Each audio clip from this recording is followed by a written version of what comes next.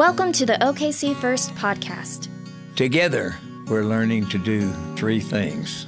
Friendship with God, friendship with one another, and open friendship for the sake of the world. For more information about OKC First, please visit okcfirst.com. Today's scripture comes from Hebrews chapter 11, verses 1 through 3 and 8 through 16. Now faith is the assurance of things hoped for, the conviction of things not seen. Indeed, by faith our ancestors received approval. By faith we understand that the words were prepared by the word of God, so that what is seen was made from things that are not visible. By faith Abraham obeyed when he was called to set out for a place that he was to receive as an inheritance. And he set out, not knowing where he was going. By faith he stayed for a time in the land he had been promised, as in a foreign land, living in tents, as did Isaac and Jacob, who were heirs with him of the same promise. For he looked forward to the city that has foundations, whose architect and builder is God. By faith he received power of procreation, even though he was too old, and Sarah herself was barren, because he considered himself faithful who had promised. Therefore, from one person, and this one as good as dead, descendants were born, as many as the stars of heaven and as innumerable grains of sand by the seashore. All of these died in faith without having received the promises, but from a distance they saw and greeted them. They confessed that they were strangers and foreigners on the earth, for people who speak in this way made it clear that they were seeking a homeland. If they had been thinking of the land that they had left behind, they would have had opportunity to return. But as it is, they desire a better country, that is, a heavenly one. Therefore, God is not ashamed to be called their God. Indeed, he has prepared a city for them. This is the word of the Lord. Thanks be to God. Thanks, Stacy. Thanks, Tamara, Mark, and your team. That was a wonderful beginning of our morning. My name is Jason Smith, and I am the associate pastor here at OKC First Church this month. Concluded my 20th year of ministry here at OKC First Church on staff. Been with you a total of 21 years. My goodness. And it's a joy to be your pastor. I'm looking forward to this morning to open up the word from Hebrews 11 and the story of Abram. I may be leaning a little bit more on my notes more than usual this morning. The sermon has come together in an odd and wonderful way this week, so you may have to be looking at that a little bit. I do want to let you know that I'm not the senior pastor. Our senior pastor's name is John Middendorf. Pastor John has returned from a trip to Ireland. They got in last night, and they'll be driving back to Oklahoma City today, so he is stateside. We're very glad. Our staff will be so excited to see him this week, and I know you'll be excited to have him back in this pulpit on Sunday. So be praying for them as they recover from their weeks away in Ireland and as their adventures there as a family. And so I bring him greetings, though. He texted me this morning and said, I am praying for you, but please tell the people of OKC First Church that I love them. And so I want to send you greetings from Pastor John. And a little bit of housekeeping before the sermon starts in just a moment. This may end up coming back into the sermon, but I want to let you know that I was born on August 8th, 1979. It's not very often you get to preach right next to your birthday. And August 8th has always been a very special day. The week that I was born, Mike Irons, the superintendent of schools for the 8C school district. Boy, you know what? I love having my mom and dad in town. Would you give them a round of applause? They're going to hate that. My goodness.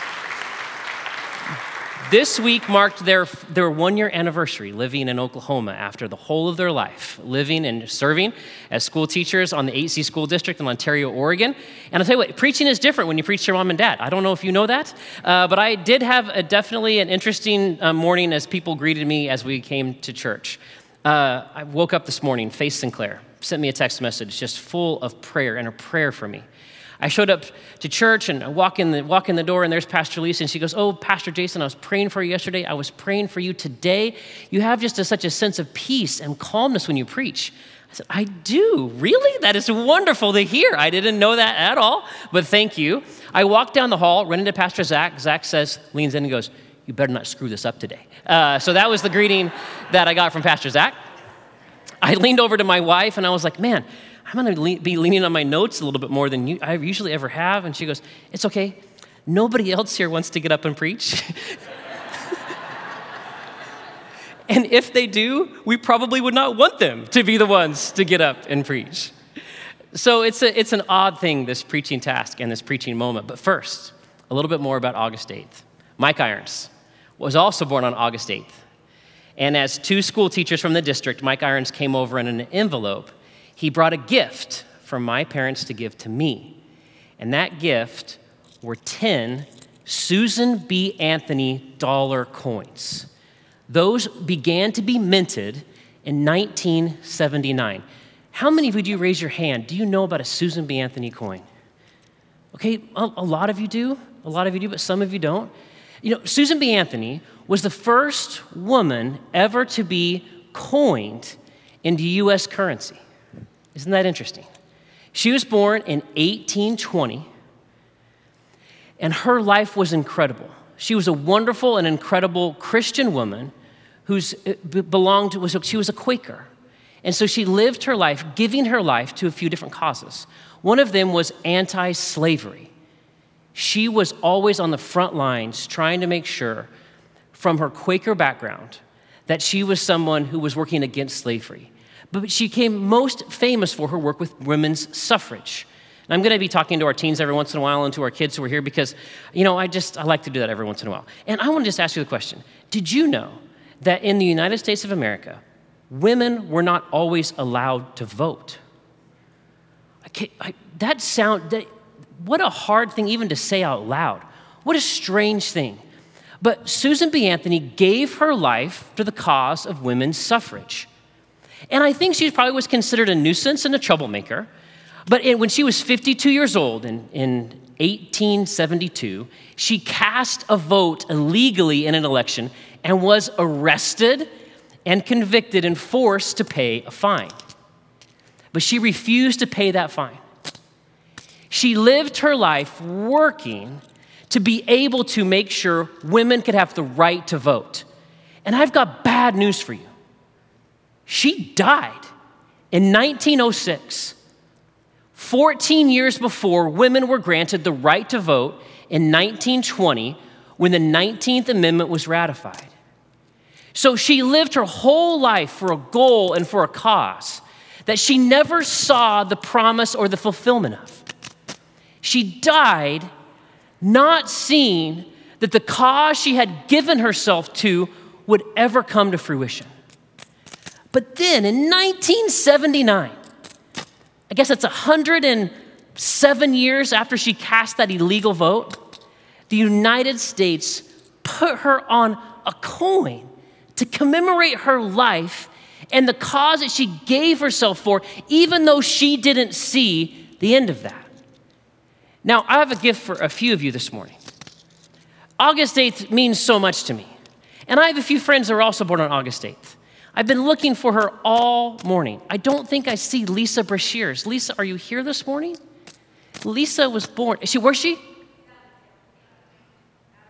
She's out of town. Lisa, when you watch this, because I'm sure someone, hopefully one of your friends, you got to watch this, Lisa. I have a gift for you. It'll be in my office. I want to give you a Susan B. Anthony coin. Because beyond the 10 that Mike Irons gave me, I've been collecting Susan B. Anthony coins really my whole life. And for those that golf with me know, the ball marker I've used for most of my life when I play golf to mark my ball on the green is a Susan B. Anthony coin. I want to remember Mike Irons. I want to remember Susan B. Anthony. And I just love my birthday. Larry Bennett, can you come on down here? I've got a gift for you. Larry Bennett was born on August 8th. I'm not going to say the year, but come here. Larry, I've got a coin for you. Come here. Come all the way down here. I want you to come here. I'm giving you this gift. This is for you. Yeah, come here. This is for you. Was anybody else in this room born on August 8th? The greatest of dates, says Larry. We love our date. I know that Lavelle Cornwell was born on August 8th.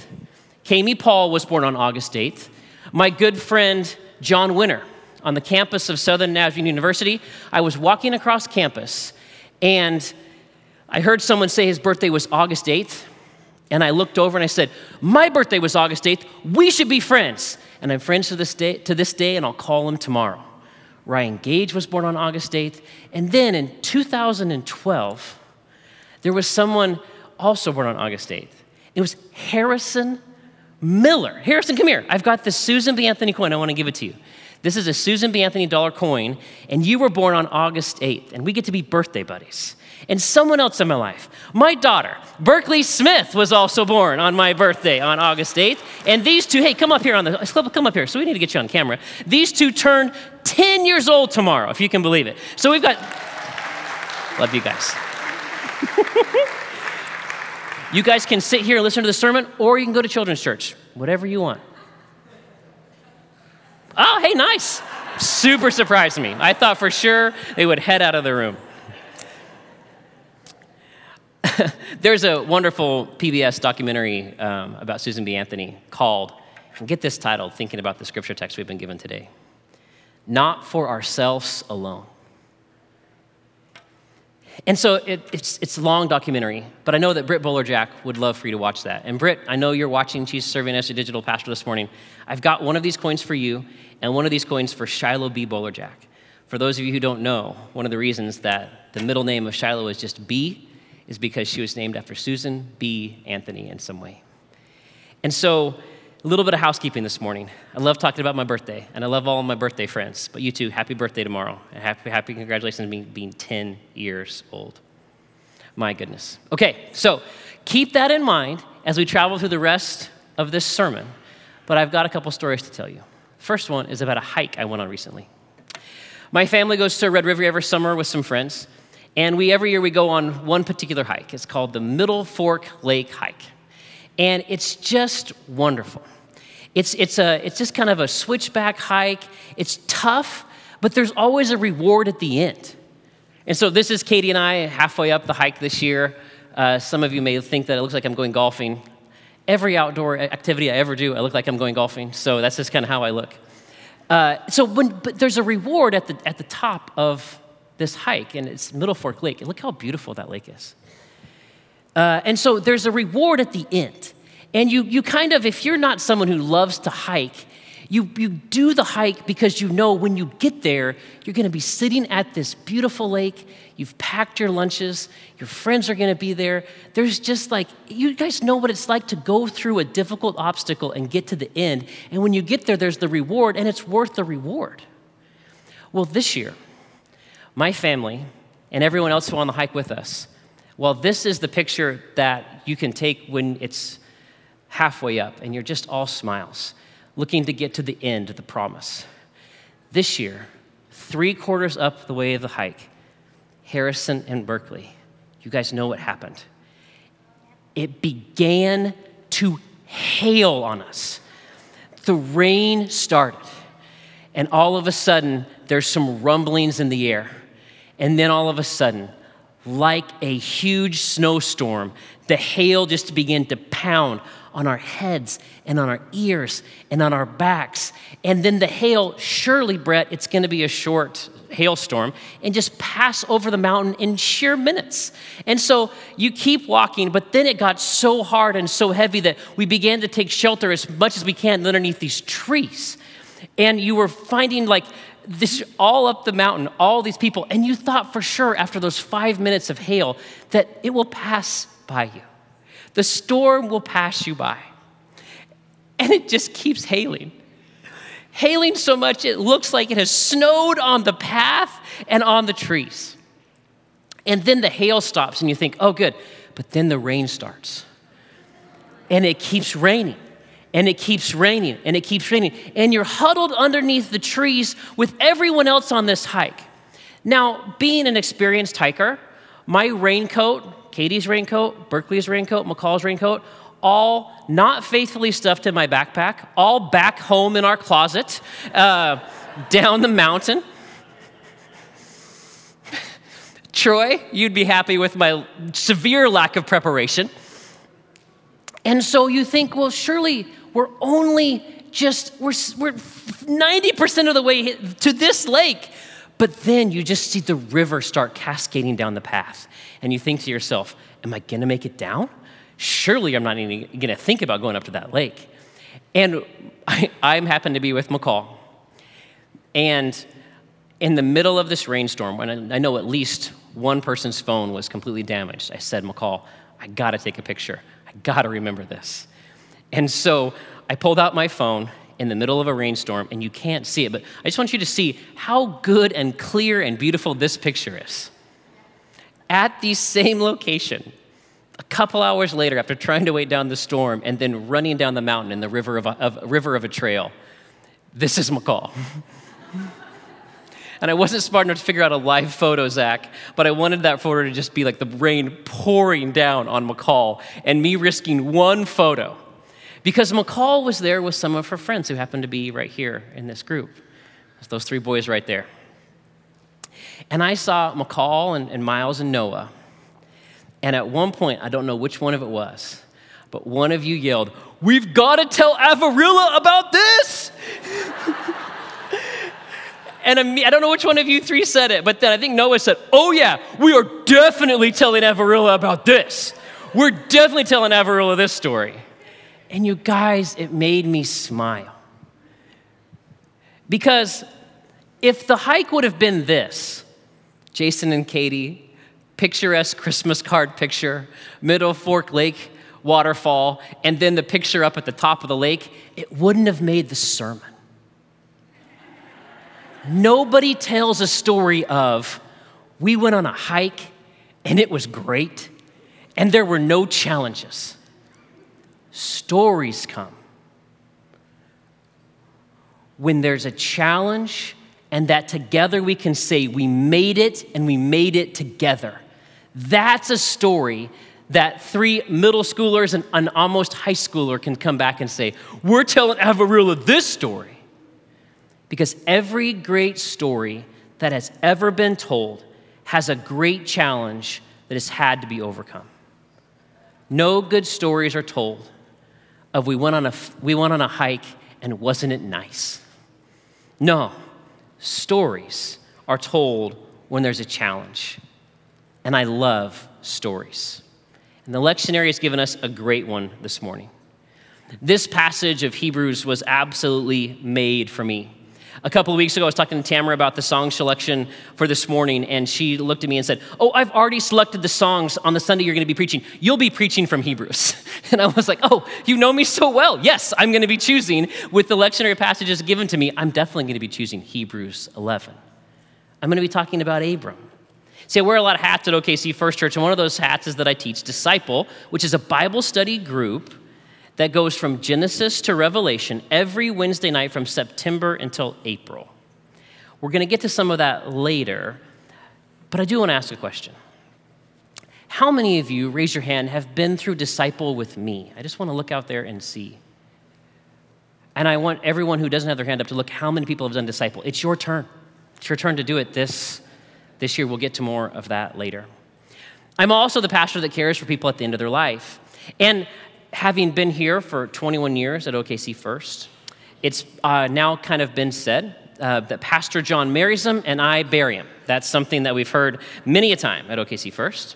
I think that there has been something in my life over these last 21 years where I have visited nursing homes and assisted living facilities and having officiated now over 130 funerals over these last 20 years. That has made a significant impact upon my own life and how I view the world. I definitely believe that vocation is formational, and I believe I am a different person because of the vocations that I've had the opportunity to do here at OKC First Church. So see, for years, I've sat and listened to people in their homes, and I've heard their stories about their life and oftentimes struggles. And as I've listened, I've noticed that the best stories weren't always when someone accomplished something great because they were awesome. The best stories that drew me in were the stories when someone was able to overcome something seemingly impossible. With the help of their God and family and friends, that was something of which perhaps they were the most proud. When someone passes away, I often ask the family when we gather together, talking about their life, what was an obstacle that your loved one was able to overcome in their life? And man, does that sometimes lead to the absolute best stories as I gather with those families. Well, welcome to Scripture. Scripture is the story of the people of God. And the Bible story of the Hebrew people starts in Genesis 12. And it starts with a man named Abram. Here is Genesis 12, 1-3. Let me read it aloud for us. Now the Lord said to Abram, go from your country and your kindred and your father's house to the land that I will show you. I will make of you a great nation, and I will bless you and make your name great so that you will be a blessing. I will bless those who bless you, and the one who curses you I will curse. And in you all the families of the earth shall be blessed. Now I seemed like 100 hands go up when I asked how many of you have been through Disciple over these last 10 years that I've taught that class. In so many ways, when we go through Disciple from Genesis to Revelation, we always go back to Genesis 12, 1-3 as the thesis for the whole of Scripture. When we go through Disciple, we keep coming back here because this seems like it's the thesis statement for the whole Bible. That God has blessed his people, that they are to be a blessing so that all the families in the earth might be blessed. And in Disciple, we find that the story of the Bible might be how spectacularly and consistently and constantly the people of God forget this thesis statement. I know you're not quite back to school yet, but our students, when you are asked to write an essay, you have a thesis statement. I'm talking to all of you, not just our teenagers. But in middle school and high school, you're taught by your teachers to be able to go back to school and know what a thesis statement is. When you write an essay, you've got to have a thesis statement that says, this is the point of the essay. This is what the essay is all about. And oftentimes, your English teacher will tell you, every paragraph has to point back to this essay, back to this thesis statement, and your conclusion is often just a rearticulation of what that first paragraph was, or that first sentence, which is your thesis statement. In Scripture, I believe that this is the thesis statement for the whole project of God, that God has blessed and loved his people. Now it's your job to go be a blessing and to love others so that not just you, but all the families of the earth shall be blessed. But the people of God are somehow constantly forgetting the thesis. But so do we. I especially think that all word is hard. Oftentimes we begin to chop up that all word, whether it's a church or nation state, denomination, and we want that all word, we really struggle with that all word. God really can't mean our enemies, right? And oftentimes the all gets chopped up so much, like in a nation state, that we make sure at the beginning of the passage of the United States of America, that all didn't include slaves, and surely that all didn't include women to the right to vote. We just chop that up to the people who are making the rules and dividing up and chopping up the all. Oftentimes that all becomes to look like just people that look like the people who are making the rules. It's so easy to chop up that all. And so there's this thesis statement that continues to be forgotten. But there's, at the beginning of the story, that first paragraph, there's an incredible and powerful line. And it's right after Genesis 12, 1-3. It's Genesis 12, 4. And it's this line. So Abram went. And the story begins. Abram goes. And you guys, I've got great news. It was easy for him. Easy peasy, lemon squeezy. No challenges in Abram's way. He always remembered. No, did you guys not listen to my hike story? It was not easy peasy, lemon squeezy for Abram. Nothing went his way. His whole project to be the father of all of the nations began when he's 100 years old and he's got a barren wife. What a terrible place to start. No, you guys, every story worth telling is there is an obstacle or a challenge that needs to be overcome. Otherwise, it wouldn't be a story. And so Abram went. He makes a mess of things. You guys, it's like when he's on his hike, it never stops hailing on Abram's hike. There's always trouble. Abram forgets the thesis message. Abram tries to do it on his own without the help of his tribe, without the help of his God. Around every corner, there's this trouble and there's an obstacle. But God walks with Abram. And by the grace of God, with the grace of God, Abram faiths. Now, I just use faith there as a verb. And it's not the first time that has been used from this pulpit. I believe both Pastor John and Pastor Steve have used faith not as something that you have, but something that you do, using it as a verb. It can be something that you have, but it seems around here that when you believe in something, you don't just believe that something in your mind, but you believe that something with your body, with your actions, with your love, and with your service. And I think faith is like that too. I think you faith with your body. You see, I think we're all Abram. This sermon isn't about Abram. This sermon is about you. God is calling you. God is commissioning you. God is sending you out into the unknown. And do you want to know a few examples of those adventures that are await you? And I've just selected these from things that you have told me in the last 2 weeks. So if you think that you're not being picked on, you're being used as an example. But you have told me this in the last 2 weeks. You're going back to school. So many stories of meet the teacher, schedule pickup this week and next week. You're headed away to college. But maybe more importantly, parents, you're sending your child away to college. Some of you for the first time as a freshman, some of you again. You're heading into a new profession. You're showing up tomorrow to work and you're resigning. I know that we have quite a few first-time teachers. I was hoping Joel Dyer would be here. Joel is going to be teaching on the same group in the 5th grade class with Mrs. Hardy. Somehow they show up and they're on the same team. And they say, "You're Nazarene, what church do you go to?" I go to you go to OKC First Church? And they show up for the same team. Joel's never taught before. He signs up to teach in public elementary school, and guess who's on his team? Laura Hardy. My goodness. Some of you are new parents. Some of you are moving homes. Some of you are moving schools. Some of you are moving to a new location. I don't see Joe and Amy Miller this morning. Are Joe and Amy here? Joe and Amy, if you watch this, we spent 20 minutes in our staff meeting this week. They've accepted a position to work at Golden Bell Camp up in Colorado. We spent 20 minutes in our staff meeting this week just talking about what a blessing and how much we as a staff have loved Joe and Amy Miller and their family. Some of you are downsizing and moving to a new place. Some of you are learning what it means to be an empty nester, and some of you are running for office. The adventures know no bounds. And God has called you and commissioned you into places unknown that you do not know what to expect. Remember, this sermon isn't necessarily about Abram, it's about you. And so what's in front of you? What's in store? What lies ahead? Because I want to give you some encouragement this morning. God is with you.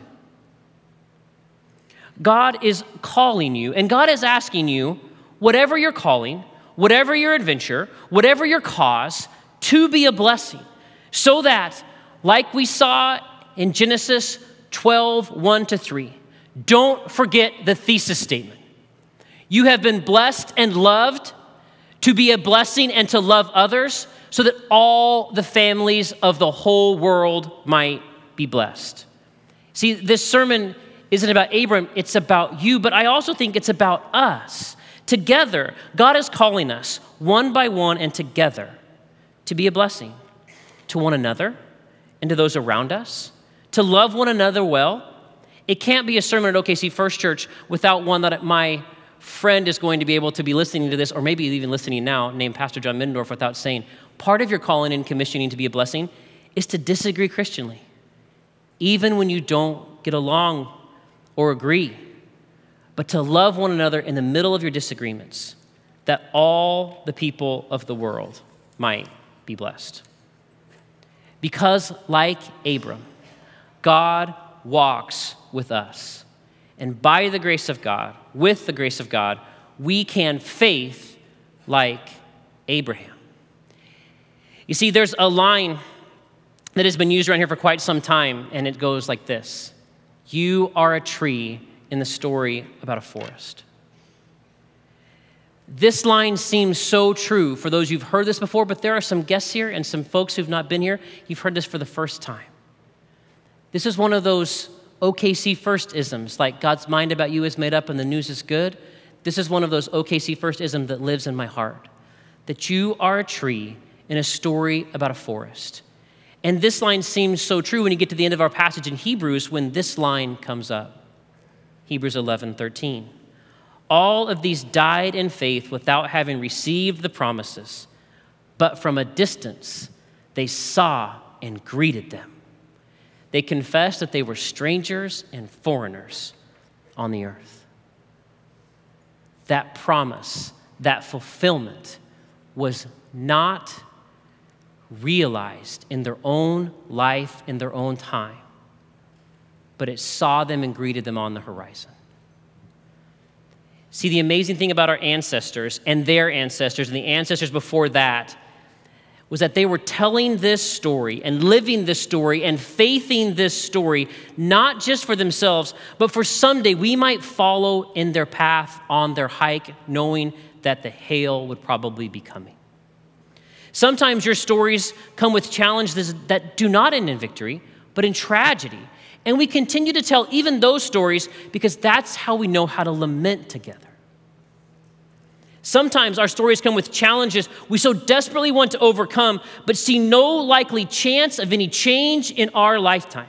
But we continue the work and continue the fight, not in vain that we ourselves won't see the promise, but we pass that baton on to the next generation, that they might see in our faith that our work and love is worth the love and effort and strength and fight to give yourself over to a cause that maybe even someday in your own lifetime will never be overcome. But it might be overcome in the next generation or the next generation. JR, I don't mean to insert a fundraising effort in the middle of this sermon, but in a little bit, we're going to be talking about the next step, and Tamara's going to be interviewing you. There's something about the next step that says, my investment in this place isn't just about my own satisfaction of just myself individually right now. Reminds me of the title of the Susan B. Anthony story, Not for Ourselves Alone. What a great title of a great movie. What a great title of a fundraising campaign. What a great title for your own life. You see, you are a tree in a story about a forest. This life is not about your own personal satisfaction, happiness, or life. When you sign up for the story of God, to be a tree about a story in the forest, you're signing up for something much larger than your own happiness. You're signing up for the next generation, and the next generation, and the next generation, and the next generation. Your investment here in your time, in your life, in your finances is something that will happen for the grandchildren of these kids, not for ourselves alone. God is calling each of us and all of us to take his hand into the unknown where he is calling us, just like Abram, and to faith together. I wish that I had a Susan B. Anthony coin for all of us. This Christian woman gave her life to a cause. She gave her life to a cause where obstacles knew no bounds, but she continued. She, like Abram, went. She faithed just like Abram. She didn't see the fulfillment of her promise, but it was just over the horizon. And she changed the world. The gift I can give you today is not a coin, because I don't have that many of them. But the gift I can give you today is the table. The table is where we celebrate and remember when God in Christ overcame the greatest challenge, even death himself, that we might have life. At the table, we see that our homeland is not a broken and dying world, but in the very presence of Christ is where we belong. It's our home. At the table, we recognize that we're home in the kingdom of God, the kingdom of heaven, and we can lift up our eyes in faith and hope even when it seems like all is lost.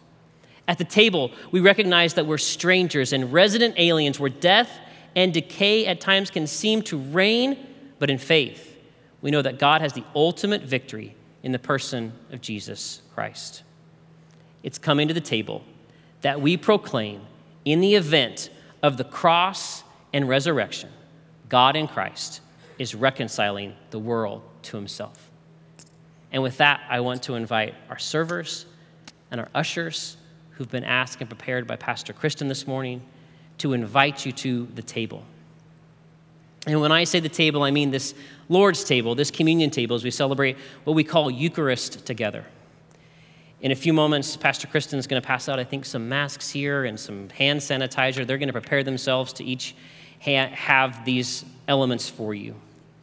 We'll be partaking this morning a couple of different ways. One of those ways is by intinction up in front. There'll be 4 stations here and one station in the back. These servers will be holding a plate of matzah bread, which is a story that connects us to the story of Egypt. Those of you who've been in Disciple know that's why we use the matzah bread. We can't understand this moment without the God's gift to us in the Exodus story. And when you come down, I want you to come down with your palms open, and they'll take that piece of matzah bread and they'll place it into your open hands. Say, this is the body of Christ broken for you. And then you'll take that piece of matzah bread and you'll dip it into the cup that's right there in front of you and go ahead and partake. It's sometimes a little bit larger piece. We're doing that so you don't dip your fingers into the juice. So if you can't finish all of that piece of matzah at that time, you can just kind of enjoy it on the way back to your seat. You don't have to necessarily break it or eat it all at one time. But I want you into these moments to come down. And again, none of you are forced to come, but you are all invited if you know that you need the grace of God in your life. In these moments, they're also going to be an usher dismissing you by row, and they'll be holding a little plate with a prepackaged communion element. These are awfully nice and don't taste too bad. If you would rather partake this morning, rather than intinction at this open cup at the table in front of us, they will be able to just kind of get their attention and say, oh yeah, I'd love one of those. And when you receive this, when you're ready, you can take whenever these have been praying for these and been prayed for this morning as we prepared. There is a few other things you can do as you come down to the table. These are altars. And if you would like to stop and pray, we would love to be able to just make sure that's available to you. We have a padded altar here and a padded altar over there. If you'd like to pray for healing, there'll be a pastor who'll be able to kind of come down and to pray with you. And hopefully there'll be a chance, if you come into these spaces, that someone will, probably me, will just kind of put a hand on your shoulder to let you know that you are not alone and someone is praying for you. You are all as well invited to this baptismal water, that if you would like to, after taking Eucharist, be able to dip your fingers in this water, you can, as to remember your baptism and remember what God has done for you and for us. In these moments, you are being called, you are being commissioned to come to the table of the Lord, whether in your seats with this prepackaged communion or to come down front. And as you get up or as you partake that in that moment, I just want you to know that God is calling you. God is commissioning you to take that step, that God is with you, that by the grace of God and for the grace of God, the thesis of your life and calling, whether you're going off to college or you're going off to the classroom in this next upcoming week, and whatever challenge or hike or path is in front of you, that God is with you. And we want you to remember that thesis, to be a blessing everywhere you go, that all the families of the earth might be blessed. Jesus, we ask in these moments that you would bless these elements and transform them, God, into the very means of grace for our lives, that they would be, God, grace for the journey ahead, that we know that as you call us out into the adventures of our future, you do not call us out alone, but will walk with us in grace. If you are a teacher, I'm going to be praying for you. You do not have to come to these altars, but if you are a teacher heading into the classroom this week or next and would like to come and kneel at these altars, I would love to be able to see that and know and be praying for you in this moment of prayer after Eucharist. It was on the night that he was betrayed. Jesus took bread and he broke it in great thanksgiving. Said, this is my body, which is broken for you. Do this in remembrance of me. And on that same night, he took the cup, and after giving thanks, he redefines this as the new covenant in the blood for the forgiveness of sins, and says, take and drink in remembrance of me. And so all across this great sanctuary, when that usher comes to your row, you can come to the table or partake where you're seated, but God is calling and commissioning you now to come.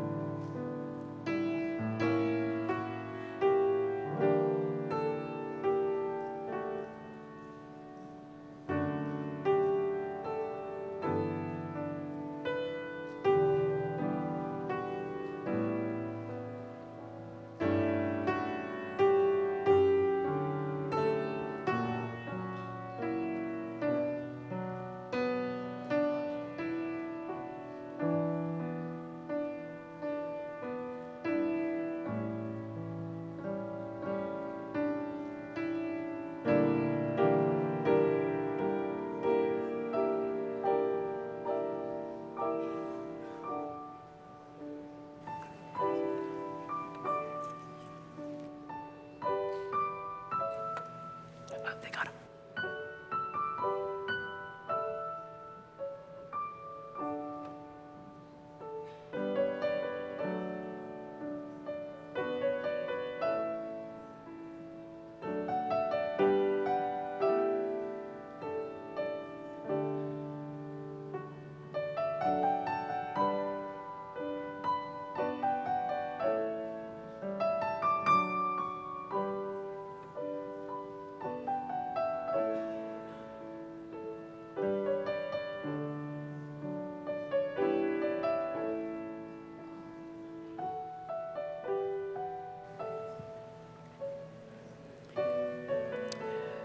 I want to take these moments as we continue to respond in prayer. I'm going to be praying a few prayers here of confession and following that up with just a couple of prayers of intercession, and then concluding our prayer time before the Lord's Prayer with praying for our teachers.